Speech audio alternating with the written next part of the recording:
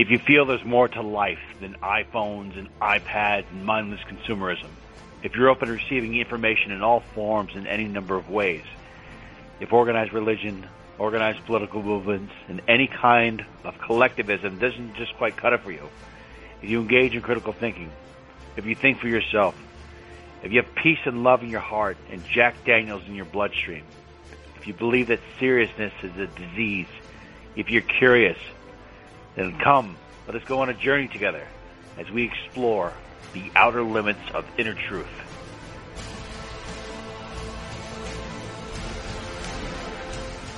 Welcome to the Outer Limits of Inner Truth radio show, OuterLimitsRadio.com. I'm your host, Ryan.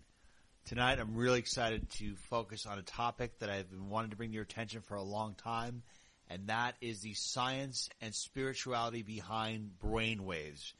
Knowing that you can listen to a certain beat or music and your brain will adapt to that particular frequency. I'm not going to speak in many scientific terms. I will allow our phenomenal guest, a pioneer in brainwave technology, Dr. Jill Ammon-Wexler, who is our guest for tonight. So let's kick off the show with Dr. Jill Ammon-Wexler's interview.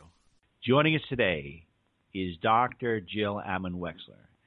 She's a doctor of psychology with over 45 years of pioneering brain-mind research, drawing the connection between neuroscience and the connection between ancient metaphysics. She's written over 30 books. She's got a lot of fascinating topics and insights about how the brain works, how the mind works, and what the mind's connection is to the spirit and the higher self. So without further ado, please welcome to the program Dr. Jill Ammon-Wexler. Welcome to the program, Dr. Jill. Great. I'm looking forward to this. So let's go into the first thing is, how does our brain work? How does the brain fundamentally work with spirit? Well, you have to look at what the brain is based on. The brain is a physical organ that actually generates bioelectrical currents. Now, if you look at how that is connected to the universe, you have to look at modern science like string theory, which basically is saying the same thing that even ancient metaphysicians said, which is everything is energy. And the brain, in turn, generates energy into that same system. So it's all energetic. It comes back to it's all the same thing. Okay. The connection simply is. It's basically the same thing. So what would you say to people who are out there saying, well, look, you can either have science or you can have spirituality. You can't have both. You can't have your cake and eat it too. What do you say to them? And how, in your experience, have you drawn the conclusion that they're one and the same? Well, you have to go way back. I originally started out my education as a hardcore scientist. When I say hardcore, I was pre-medical. I was dedicated to science. I sort of stumbled into the metaphysical aspect of it. What happened is I joined a group of people that were studying brainwaves of meditators. And we met at Stanford years and years ago. And using simple I guess you'd call it simple today, EEG, we discovered alpha brainwaves. So these meditators were generating massive alpha brainwaves, whereas ordinary people cannot do that on demand. So that set off a whole series of events. I turned from strictly science more toward meditation. From my personal experience with meditation and then EEG experiments, I began to see the connection between the brain and how it is directly connected to who we are on all levels. The science of it, the metaphysics of it began to all run together. When you say all levels, what levels are you referring to? You're referring to levels beyond what was in the physical body, or are you talking about all levels in terms of where we are or how our brain functions in various aspects and situations in our daily lives? Well, the brain obviously reaches into all aspects of what we are. And you can break that down into brain waves, and it's very logical and understandable. As I've said to you before, just informally, thoughts aren't things that just roll around in your head and then dissipate. Although an average thought lasts only 3 seconds, during the time that you're thinking it, It is very real, very physical. It is energetic, and we can see it. We can see the bioelectrical energy directly viewable on an EEG device, and that's what brain waves are. But, you know, brain waves actually fall into many different categories, and those categories correlate directly to the level of experience that the individual is experiencing, from the most common, ordinary thought process, like what am I going to have for lunch, into way down deep into the deep brain waves that you dream, but in between there are levels that really can take you into super reality or supra reality, beyond ordinary reality. So what would those brainwave patterns be? Those brainwave patterns are not normally achievable by ordinary people. And I discovered that years ago in my research when I began to study really sensational people in Silicon Valley. I mean, I studied some people, just awesome, brilliant people, and discovered that they all had similar brainwave patterns. Now, those brainwave patterns included some brainwave frequencies that later I found don't necessarily occur in normal people. And here's why. You know, look at life today. You have to, if you know, for example, in your LA, what do you live on? You live on stress. You drive 2 hours to get to work. It's very stressful. You get to work. You have to keep your job in today's environment. They pile more on you than you can handle. You go home, you're exhausted. You collapse in front of TV and watch a horror film that further feeds your stress. Finally, you calm yourself down and try to go to bed, and you drop immediately from high beta, bang, down into delta, and you're asleep. Well, you skipped those mid-frequencies.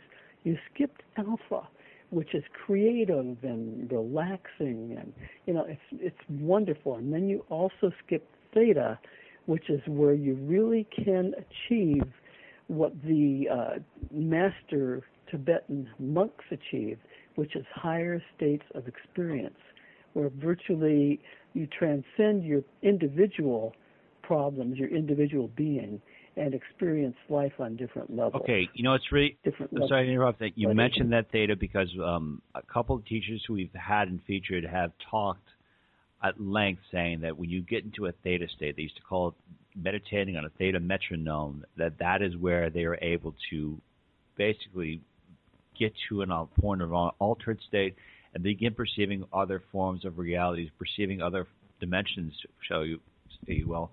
And they say that saying that if you're able to be awake just before that state of that deep delta, that's when all the action happens. So do you concur with that statement? And when have you noticed, either through personally or through studies, when a person can experience a greater sense of perception and perceive things that you wouldn't normally be perceiving to the naked eye? Well, maybe I should step through the brain waves a little bit to build a base of understanding. You know, there are actually five basic brain waves, and they're all quite different in terms of how they relate to the reality that we're experiencing. This is not oogum boogum. This is measurable, predictable, and achievable. There are very few people that can actually selectively turn on the ideal brainwave they want at any given point. That's one of the things I do teach in my programs. But normally, as I said, people spend their life in beta, which and sometimes higher or lower levels of gamma, which is stressful, and then they go home and they collapse and they drop into delta. They skip alpha, they skip theta. Okay, delta, the slowest, if you think of it like an automobile, delta is the slowest of them. Basically speaking, you're asleep. Okay. And that's where you are. You know, if you then move up to the next, you're into theta. I think of theta as sort of the voice of our higher mind. By that I don't mean more intelligent thinking mind. I mean mind that can perceive on higher levels. Then above that is alpha, which is deeply relaxation, deeply creative. It creates the gateway between alpha and theta. And incidentally, the gateway between alpha and theta brainwaves is really, it's about 7.86, 7.89. It really is equivalent to the same, what I would call the brainwave of the Earth. That is created by the ionosphere as energy rotates back and forth. So the Earth has a regular brainwave that when we tap into, we begin to then have conscious theta, which is higher states. Isn't that interesting? Yes, can I pause you there for 1 second? Because if there is there a certain audio track that is available on your site where a person can listen to that and engage in? And also, this is the second part question is, if people go on YouTube and they hear these beats, they hear alpha, beta, gamma, they hear all these brainwave beats. What happens to a person when they're listening to it? Does your brain kind of listen to it, then latches on, and then you begin thinking like that beat if you listen to it for a long period of time? The whole purpose of brainwave training is to train your brain into a certain brainwave frequency, which if people use it properly and if it's properly engineered, that's a whole different question, then you can learn to reproduce that brain state in your own mind.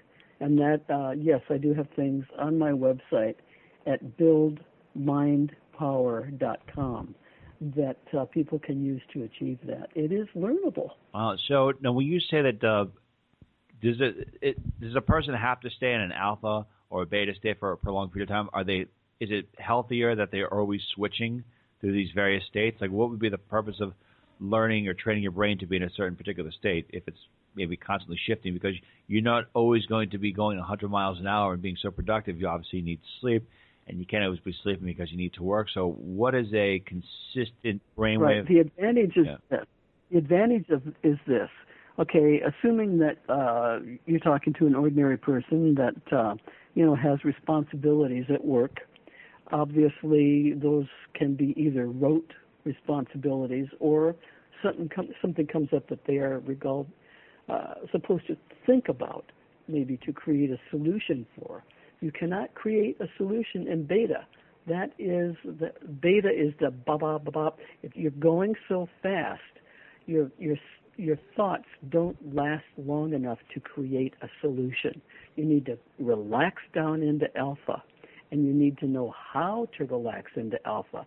Now, Einstein, for example, was a famous alpha thinker. You could look at him, and it looked like he was nodding off almost to sleep.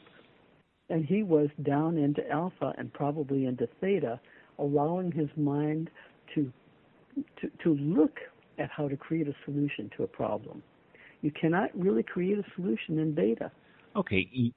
So nice to know how to be able to switch your focus into more relaxed, more creative brain waves. And that is not necessarily a normal thing. That is a learned thing. It's a learned thing. Now, you said that maybe a lot of people that are millionaires, can you just recall or saying that they are more alpha brained or they have an alpha brainwave, yet you just mentioned beta, which is a lot of very, fast, higher tempo. So what I'm curious to know is that people who tend to be very productive need to be going or doing things and being extremely proactive with their time. So how does one be a dominant alpha brainwave pattern state of being while at the same time being extremely productive? Like, what is the balance that they have with that? If you are locked into your beta brainwaves, you have what I call monkey mind. Okay. Which means, and the higher the beta, the more you act like a monkey. Basically speaking, it's very difficult to focus. If you have mixture, like the one that I found in those remarkable people down there in Silicon Valley when I studied them, they have a mixture that is quite balanced. Now, normal people in today's world do not have that much alpha or that much theta. Therefore, their creativity and their ability to create creative solutions and to think into higher states is extremely limited, because unless your brain will take you there, you don't get there. Okay. What would the reason be? Well, obviously, if you're solving a math problem and it's a logical math problem, you're going to use beta. But you don't want to use high beta. You want to you want to know how to control your beta so that it doesn't fly off into higher frequencies that are just stress. Basically speaking, our brain is a miraculous, wonderful machine, but it's a machine. And unless you know what gear to put it in, you get stuck in, one or two gears. Now, and you can think of it in that way. Now, what I wanted to ask you is, you said that very few people have an alpha brainwave. Why is that? What is it that causes society as a whole to not have that? And do you feel that there were any points in earlier times throughout human history where they did have more of an alpha conscious thinking? And can you cite? Yes, and as a matter of fact, when you are a young child up to about age 3, you're primarily an alpha. Okay. But as you are then forced to learn and to configure and to respond to social demands, you begin to spend more and more time in beta. Anytime you are thinking, analyzing, even talking to yourself in your brain silently, you are locked into beta. Now, anytime beta is going like that, it pretty much is going to limit your ability to get down into the lower brainwaves, which is alpha, theta, and some people can even consciously go into delta and yet remain consciousness, although they, and they're not asleep. That would be, there are some remarkable people that can achieve that. So what you want is a balance of all of the brainwaves operational so that you can switch according to what's happening. Now, if you're walking down the street thinking in alpha and you step off a street corner and there's a bus coming, you want to go into beta fast, right? And then jump the heck out of the way. But normally, as I'm saying, in our society, people are locked into beta, and beta equals stress. High beta is stress, period. Now, that's what it is, and it burns up your body and it burns up your mind. I can show you brain waves of people in high stress, and if we actually take a picture of what's happening in their brain, you can see cells dying. Really? So? Yes, this is real. We live in a high-stress society that is closing people off from their creativity and their ability to achieve higher states. And it's darn stressful, and it is. So let's look at something real quick. In terms of the overall collective consciousness of a group of people throughout courses of human history, do you find that when societies become more oppressive, that we can almost be certain that the brainwaves of the collective people out there are going to be dominantly beta, and when you're dealing in a more free and open society, that you're going to have more of an alpha state across the board? Yes. I have a friend, for example, who's from a little country called New Caledonia. She's a business partner. She's so capable of deep relaxation. In her environment down there is no reason to be stressed. Okay. There is not the government pressing down on you. There's not taxation. There's not the traffic. There's not the demands being placed on people in their work environment. Really, it is. You put your finger right on it. It's the society that creates it. And our society is high beta. Okay, so let's say this way. There are many people out there that are advocating change. They're saying, well, things are too tough, and, we need to organize, and we need to do this. We need to take measures to maybe, put things in a different direction so we can have more freedom. Do you think that maybe one of the best ways to do that, or the least form of resistance, or a very peaceful measure, would be to have several people start listening to alpha brainwaves, get in an alpha state, and then from there kind of have that reality start manifesting? Yes, from an alpha? Because they would be far more creative. Okay. In terms of a solution, they would be able to create a new solution. Whereas when you're in high beta, basically speaking, you're in the fight or flight mode, which means that either I'm going to punch him or I'm going to run down the street, okay. Which, that just simply is. Whereas in alpha, you can think about, well, let's see, I don't want to fight. I don't want to run down the street. can I create a little movie that will carry my thought out to other people? You get more creative. Okay. Now, let's talk about... Look at Gandhi, for example. Gandhi, look at what he did in India. Look at Gandhi, for example. I would say that he was primarily an alpha individual, and the Indian society is much more relaxed, or at least at the time was, in spite of the fact that they were fighting the rule of another country. So they had, obviously they could have risen up and fought and tried to win in that way, but instead they took another path, which was far more relaxed and far more alpha. Okay. So can we do that here in Western society? To do that, we're going to have to start each of us with our own brain. I mean, the brain directs our actions. It directly directs our actions. What you think creates your actions. Okay, well, like, what if somebody is particularly stressed about something? They think about, punching somebody, but they don't really mean it. They're just like kind of, I don't know, venting. Is that going to draw that experience to them if they focus on it or think about it?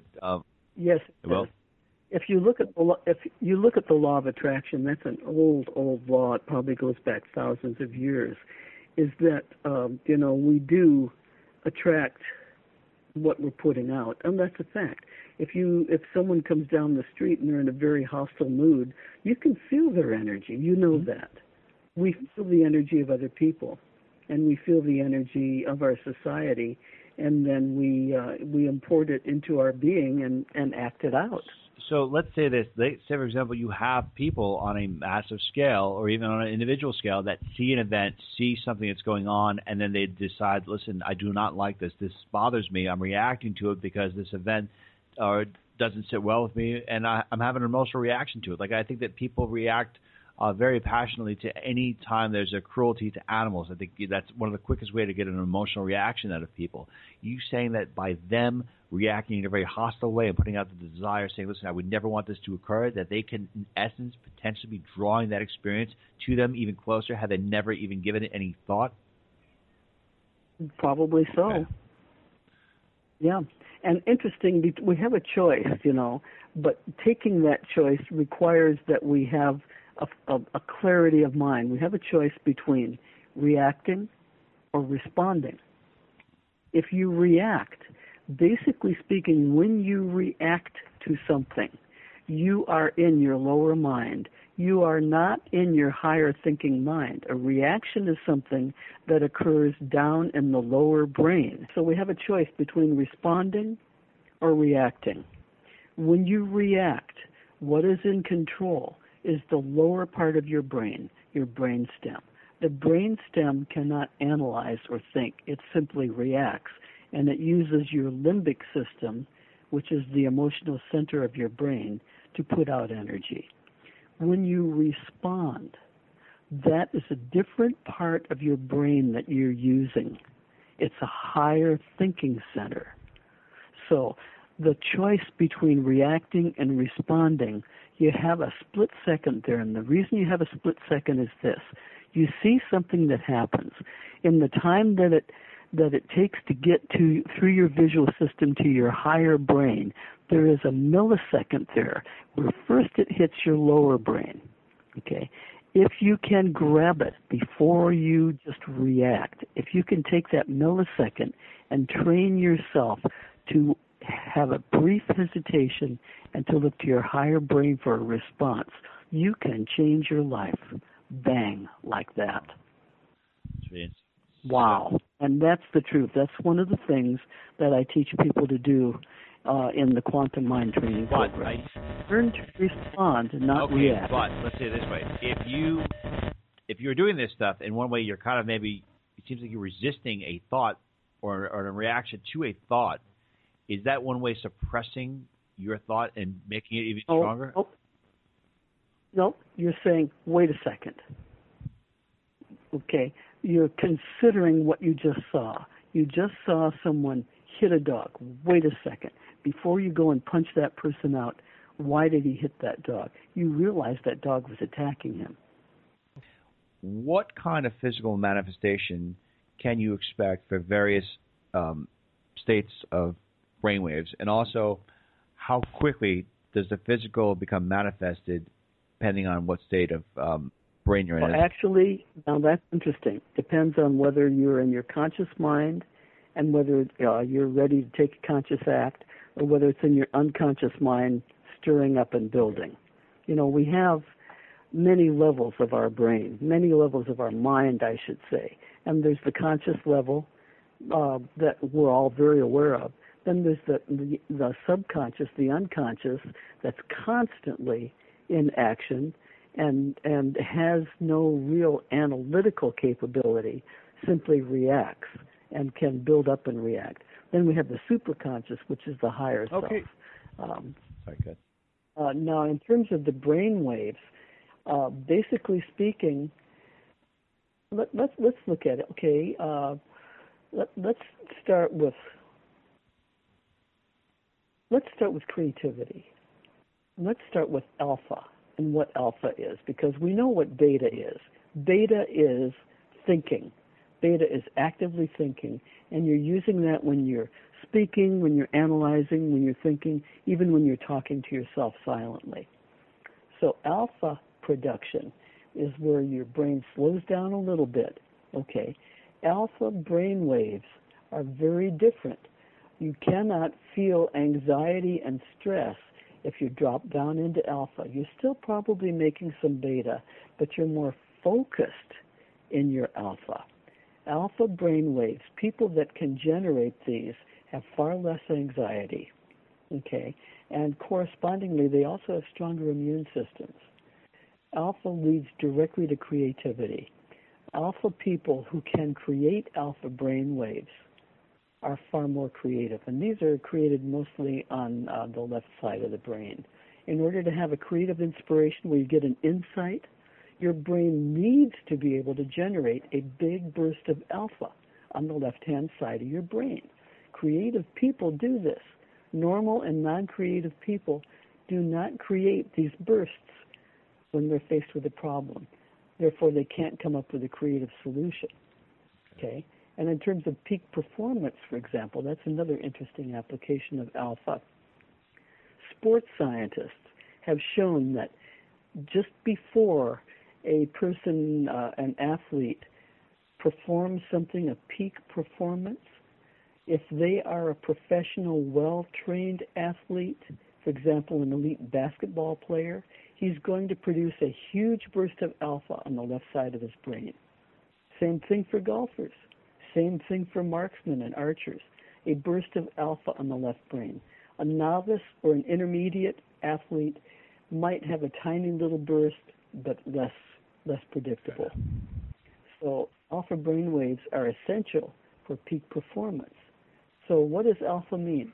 It means less stress and anxiety, and it means greater creativity. It means greater strength of your immune system, etc. Very important. Yeah, it's just, and then if you go down into theta, theta is a very deep brainwave that, because you have to go down into a deeper aspect of yourself, most people only experience theta when they drop into sleep. You've had the experience of dropping to sleep?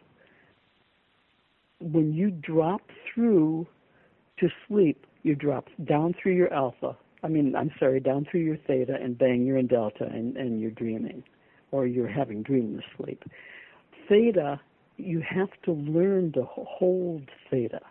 People that can hold theta are deeply creative, deep thinkers, people like Einstein, people that can delve to the very core of a question and allow the answer to come up through theta, up into alpha, and up into lower beta, where they can actually express it and develop it consciously and creatively.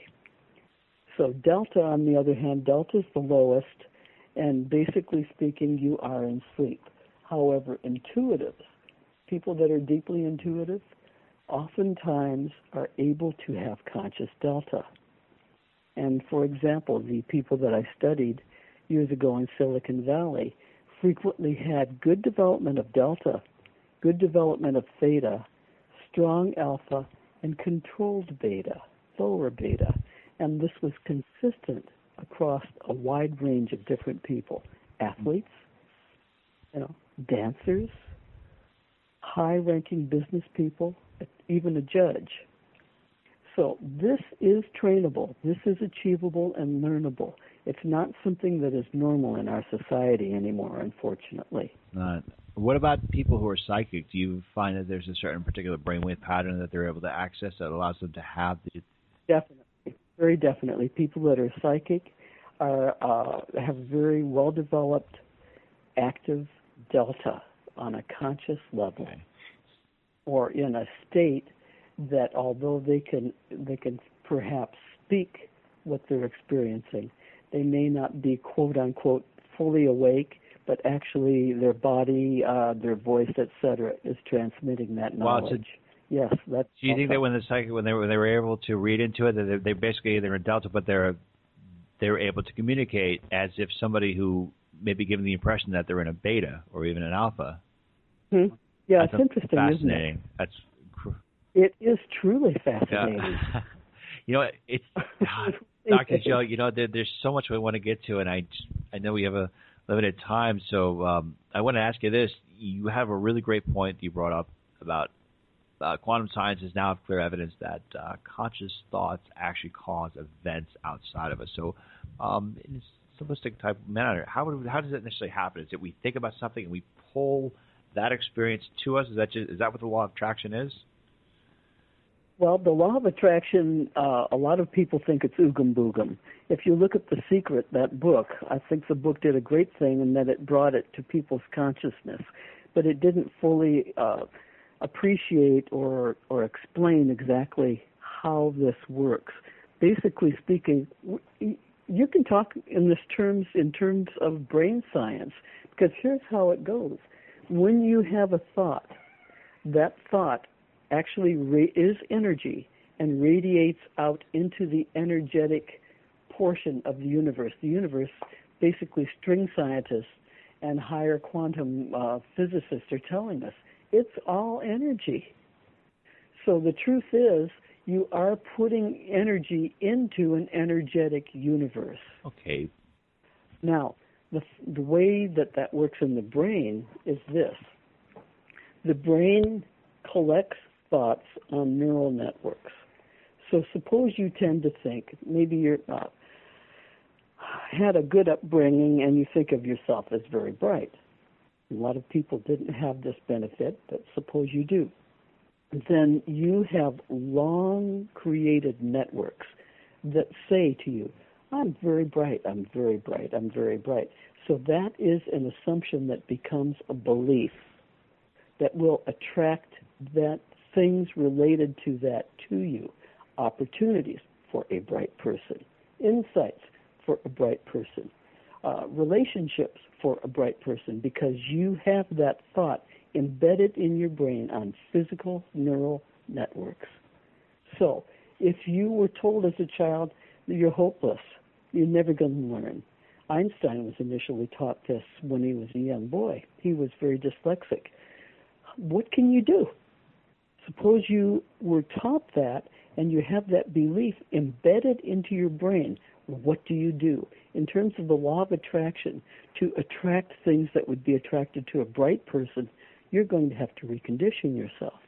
You're going to have to override those old neural networks. We're talking physical neural networks, and create new networks that say, I am bright, I am bright, I am bright, I am bright. And I manifest as a bright person. I have the opportunities of a bright person. I am a bright person. This, you can recondition yourself, but it has to occur on the brain level. The law of attraction will bring to you what you think. Okay. And if you think, so you spend 5 minutes a day saying, I'm rich, I'm rich, I'm rich, I'm rich. What happens the rest of the time of the day?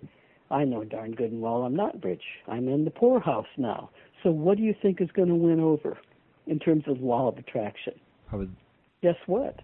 Guess what? I'm in the poorhouse now. It's going to win over. Okay. You have to continuously recondition your brain And that is what the law of attraction people don't get. They think it's an oogum-boogum concept that you spend 5 minutes a day thinking this positive thought and it's going to come to you. No, you have to go to work on your brain. Right. I need to ask you that about this on a massive scale, because there's sometimes where people have a world and they think things are one way and they're conditioning themselves saying, I'm wonderful, I'm wonderful, I'm wonderful, and then that bubble pops when the one person who's like, no, you're quite an idiot. And I'm bringing this to your attention because I think that we may be headed to a point in society's culture where we have a big pop in terms of everyone will realize that reality, the way we knew it, is not the way it always was.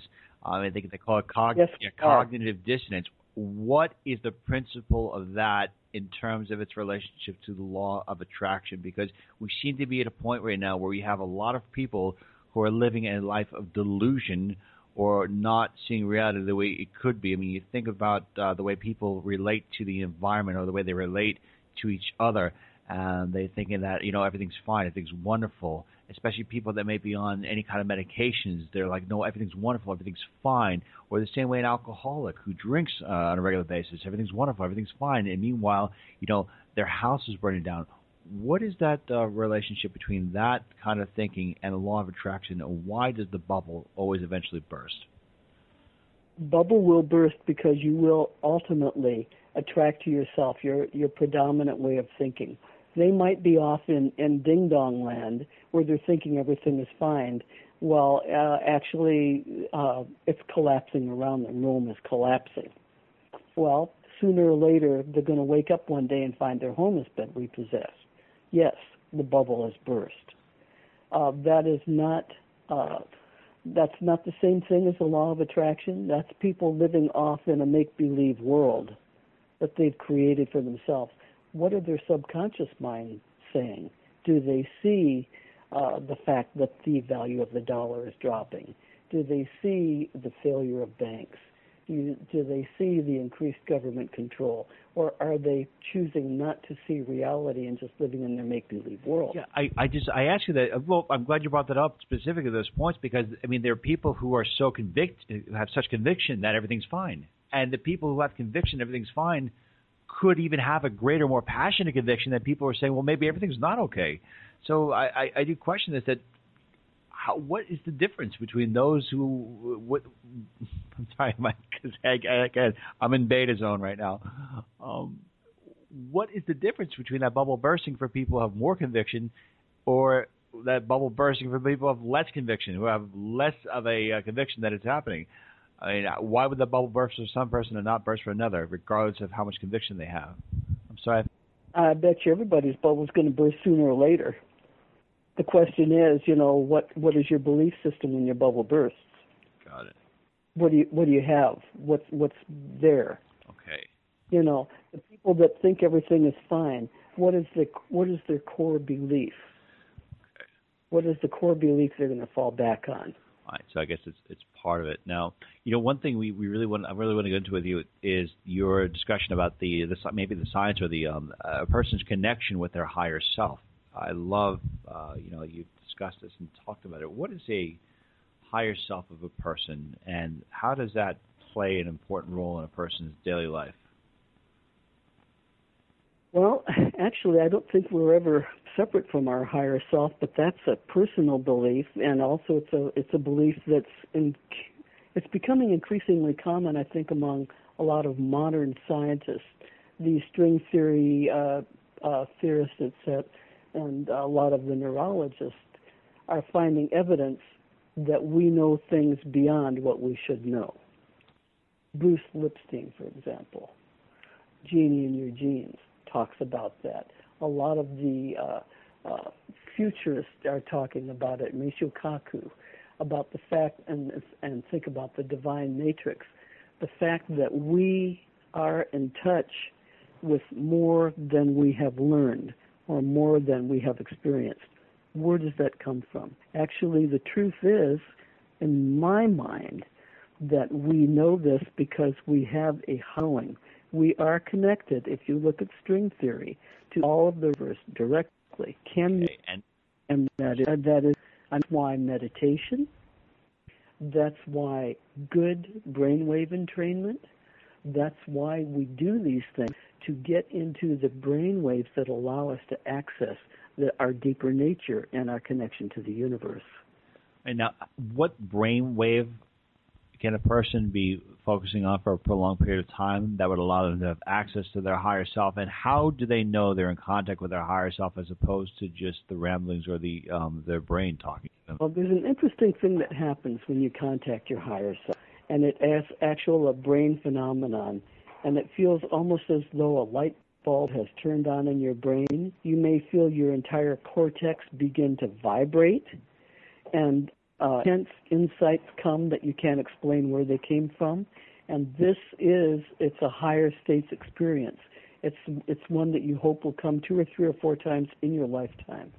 You simply know what is. You know I am. You know your connection to the universe. You know that all is one. And it's an experience that affects your entire brain. There's that radiant glow, like a light bulb went off, and your entire cortex vibrates. Now, and can that be created? It can be created in the strangest circumstances. I once had that while just simply watching a sunset while meditating. People can have it while walking down the street. They see something, and bang, all of a sudden, it happens. We all have the capability of tapping into the higher self. We are our higher self. It's just that we're not in touch with it. Your higher self might not know to get out of way of a bus that's coming down the street.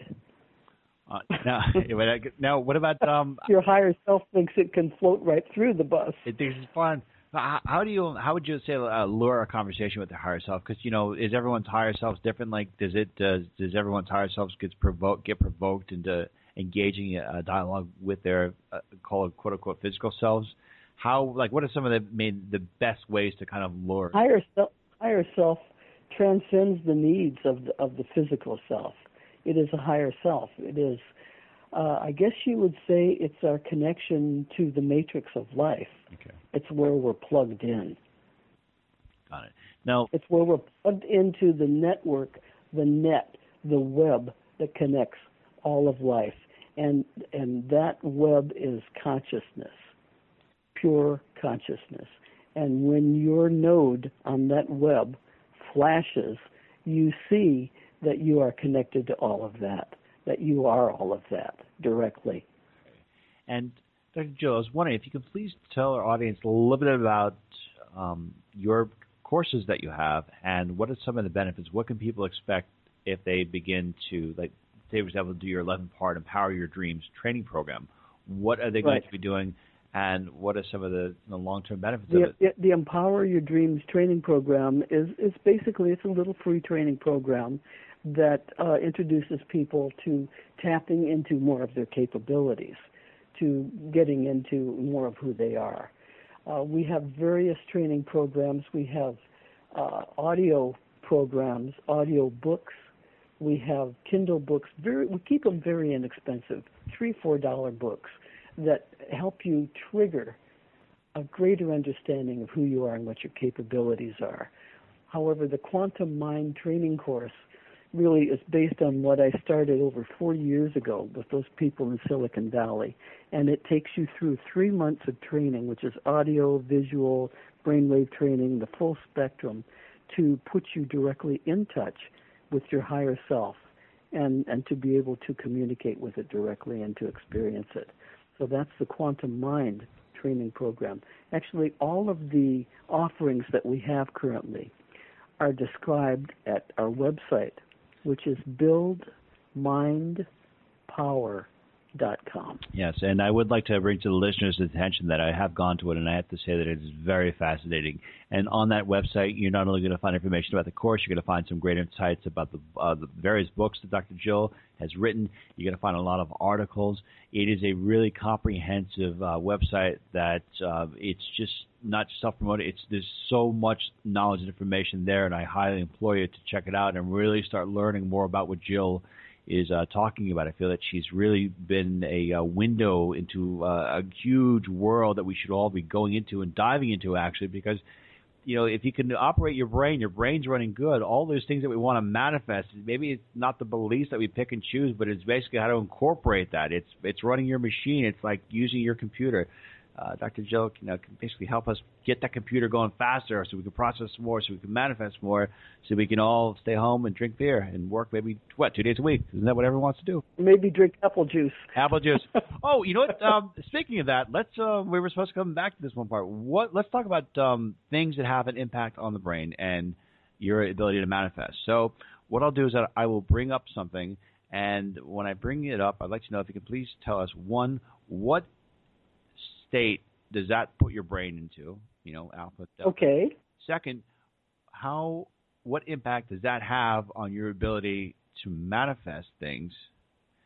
And three, what is the likelihood of that drawing to you a positive or a negative experience if you are, let's say, for example, a level-headed or emotionally stable person?